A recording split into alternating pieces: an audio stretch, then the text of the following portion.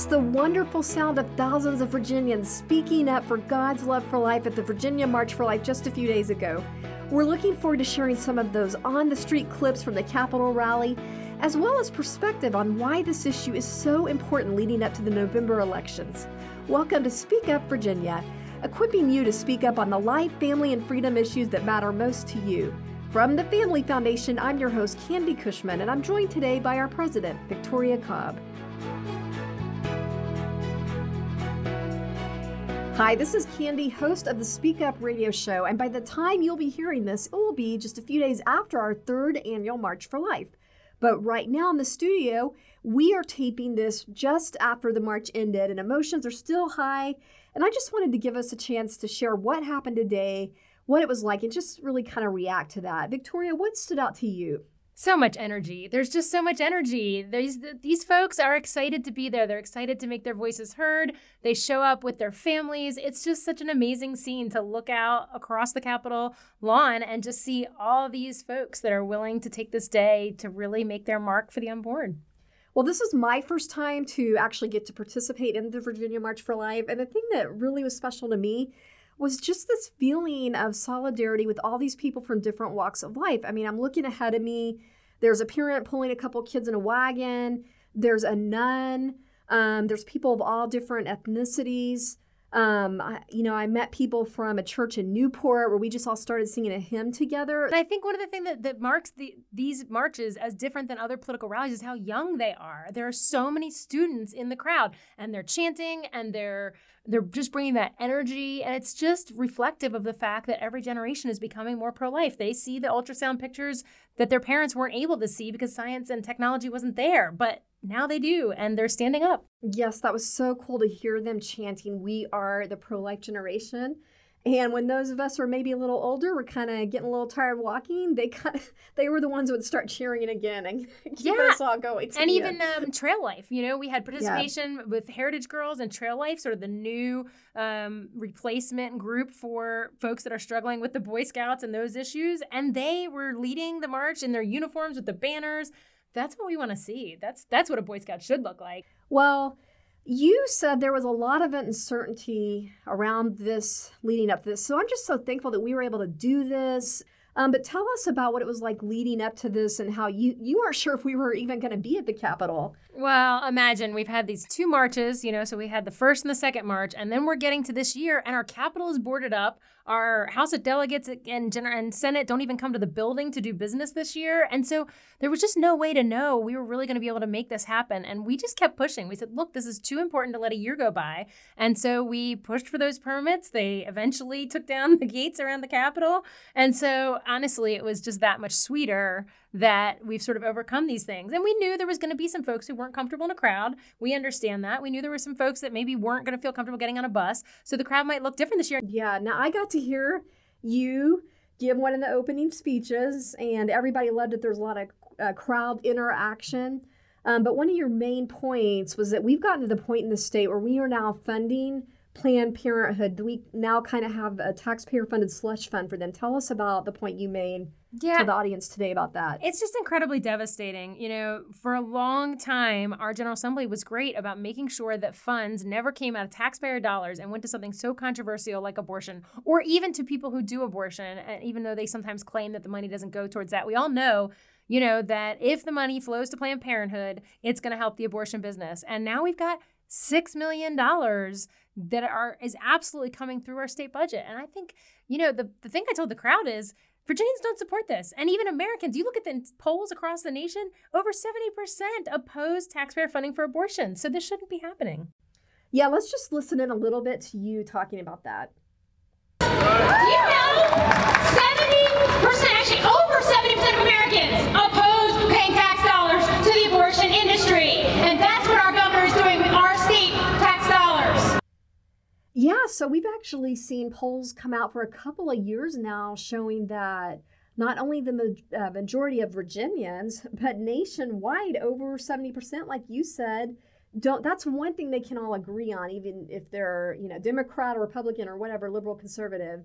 The majority of Americans are agreeing that they don't want taxpayers to be forced to fund something so controversial. Is that kind of what the feeling is? Yeah, it just makes no sense. If this is something they believe in, it's super controversial, there's no reason they need to be funded through our dollars. I think everybody sort of has that general like, yeah, okay, you know, even if people are pro-choice and they think that this is somehow okay, they still understand the depth of the controversy and people's conviction, and that a lot of people, it's a conviction based on something as important as this is human life. I mean, this is not like a mild opinion that people have about this. Yeah, thankfully, people are still uncomfortable today with compelling, forced support of something that goes entirely against your convictions or your conscience. So that is a place where we can find a land on to start connecting dots and having common ground with people on this issue. But let's talk about the next speaker, some highlights from her talk. She followed you, and she was they were the co-host for today's event, right? Tell us about that. What were some highlights from her? Yeah, we're thrilled to partner with the National March for Life folks, and Jeannie came down, and just her perspective looking at it as a national issue is really helpful because she came right off, recently there was the California March for Life, and she shared some good news about how that impacted the efforts in the legislature from pro-abortion folks. So just hearing that we're not alone, that other states are marching, it just gives you that feeling like you're part of something much bigger. Yeah, and I really liked her talk because it was so interactive. She had people responding to why we're there, why we are here, why we still march. Let's listen into that real quick. Will you march for that day, hopefully soon, when abortion becomes unthinkable? Will you march so that one day soon we no longer need to march? So it was really neat to hear the audience responding that way. And one thing that Jeannie shared was that it's so important to change hearts through sharing our stories. And she invited everyone to continue doing that using the hashtag #WhyWeMarch. So if you're hearing this today and you have a story that has to do with protecting an unborn baby in the womb, or you've experienced this issue personally, you have a testimony about that, be sure to share your story. Again, hashtag #WhyWeMarch. And then another thing she shared is really speaking out on this whole Planned Parenthood slush fund issue with our state. And she gave a way we could text to get alerts. And that was texting VA March. That's VAMARCH, VA March, to the number 73075. Thanks for tuning in if you're just now joining us for Speak Up Virginia, brought to you by the Family Foundation. For more information about us or the topics we're addressing, you can visit familyfoundation.org. That's familyfoundation.org. Well, I wish we had time to feature every single speaker that was there, but let's just, for the sake of time, talk about a few of our favorite highlights. There were a lot of pro-life elected representatives there that I was glad to see. One of those was Delegate John McGuire. And I really loved what he had to say because he talked about his personal story about being abandoned as a child, spending some time in foster care, and how God really redeemed that story. But of course, he wouldn't have that chance if, he didn't have a chance for life. But I loved when he said God has the final word. Absolutely. And, even just there was another delegate there that was adopted. And when you just realize how many people have a story that their mother chose life and under hard circumstances, that's powerful. Yeah. And then, of course, we've got to mention Mallory from Susan B. Anthony list. What's her last name? Yeah, Quigley. Mallory Quigley. And she just did a phenomenal job. Her talk was really about how we're in a moment, and I think there's a lot of hope around this moment for pro-lifers, and just recognizing we've got things at the Supreme Court. There's just a lot going on, and she just said, "Look, we don't want to continue down this train." And she highlighted that, we're honestly, when we have late-term abortion here in Virginia, we're really similar to China and North Korea. And her point was like, this is not where we want to be. We've got a moment to turn this thing around. That really made me think we don't want to go down this path where we're like this totalitarian state that is forcing women and just completely devaluing human life as a matter of state. I don't know. That just kind of woke me up more on that. But what I want to dig in a little more. Why do you think we are at a place of hope in this moment? Because we have so much extremism with celebrating abortion in the state. So why do we still have hope right now, too?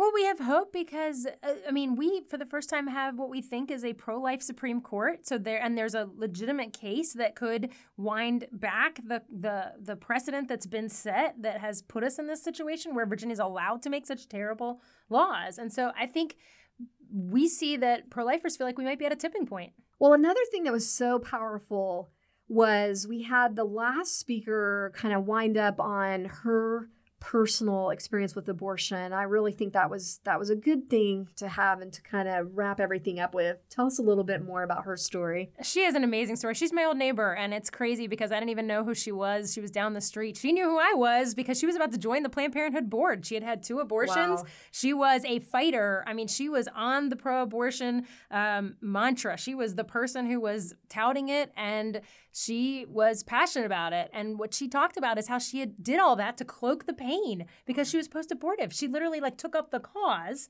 because she was hiding all the grief and shame that she was feeling. And then she didn't share this at the march, but the Lord met her while she was under a tree one day, and he said, "I am the giver of life." Can you imagine? I mean, just literally having this encounter with God and everything turns around. And so she shared a little bit about that, but just amazing. And that's Leslie Blackwell. And she's just now a great voice for so many other women who have gone down this road when they didn't know better, when they weren't given good information, when they didn't have support. And she now shares her story to help people find healing. And I liked how she ended her story with, "And this is why I'm silent no more." That was very inspiring to the rest of us. And I think that's the name of her organization. Well, there's a very powerful, it's an organization nationally that's called Silent No More. And it's about women being willing to share their stories to help other women come out of that place of darkness and loneliness when they don't want to talk about the hard things that they've gone through. Yeah, let's just hear Leslie as she concludes her talk. Remember that only healing happens when we tell the truth, because we can't live a lie and live in peace. The truth will set you free, and that is why I am silent no more. God bless you. Well, after the rally, then we marched around Capitol Square, and it was really special. But at the end of the day, Victoria, what is your biggest takeaway from all this? What do you hope people, just kind of sticks with people?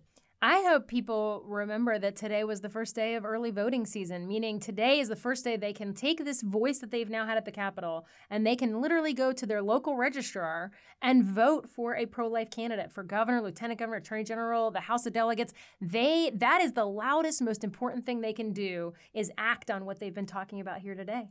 And of course, we're recording the day of the march, but when you hear this, it is still open for early voting. It will be. Yeah, there's about 40 days that you can go and show up at your registrar and place that vote. And that's the most important thing you can do for the unborn. Yeah, if we want to restore the dignity of human life to this state, please exercise your civil responsibility and educate yourself on where the candidates stand.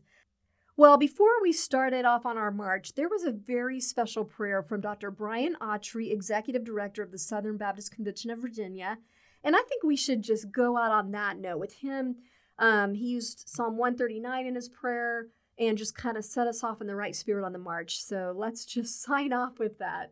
Your eyes saw my unformed substance, and in your book were written, every one of them, the days that were formed for me, when as yet there was none of them. Lord, we do not need a court or legislators or any of our mere peers to tell us what human life is. Your word has told us. You are the author of life, the creator. You are indeed the finisher of our salvation in faith.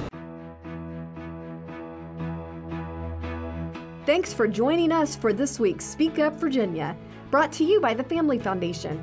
Visit us at familyfoundation.org. That's familyfoundation.org. See you next time, and don't forget, we are stronger when we speak together.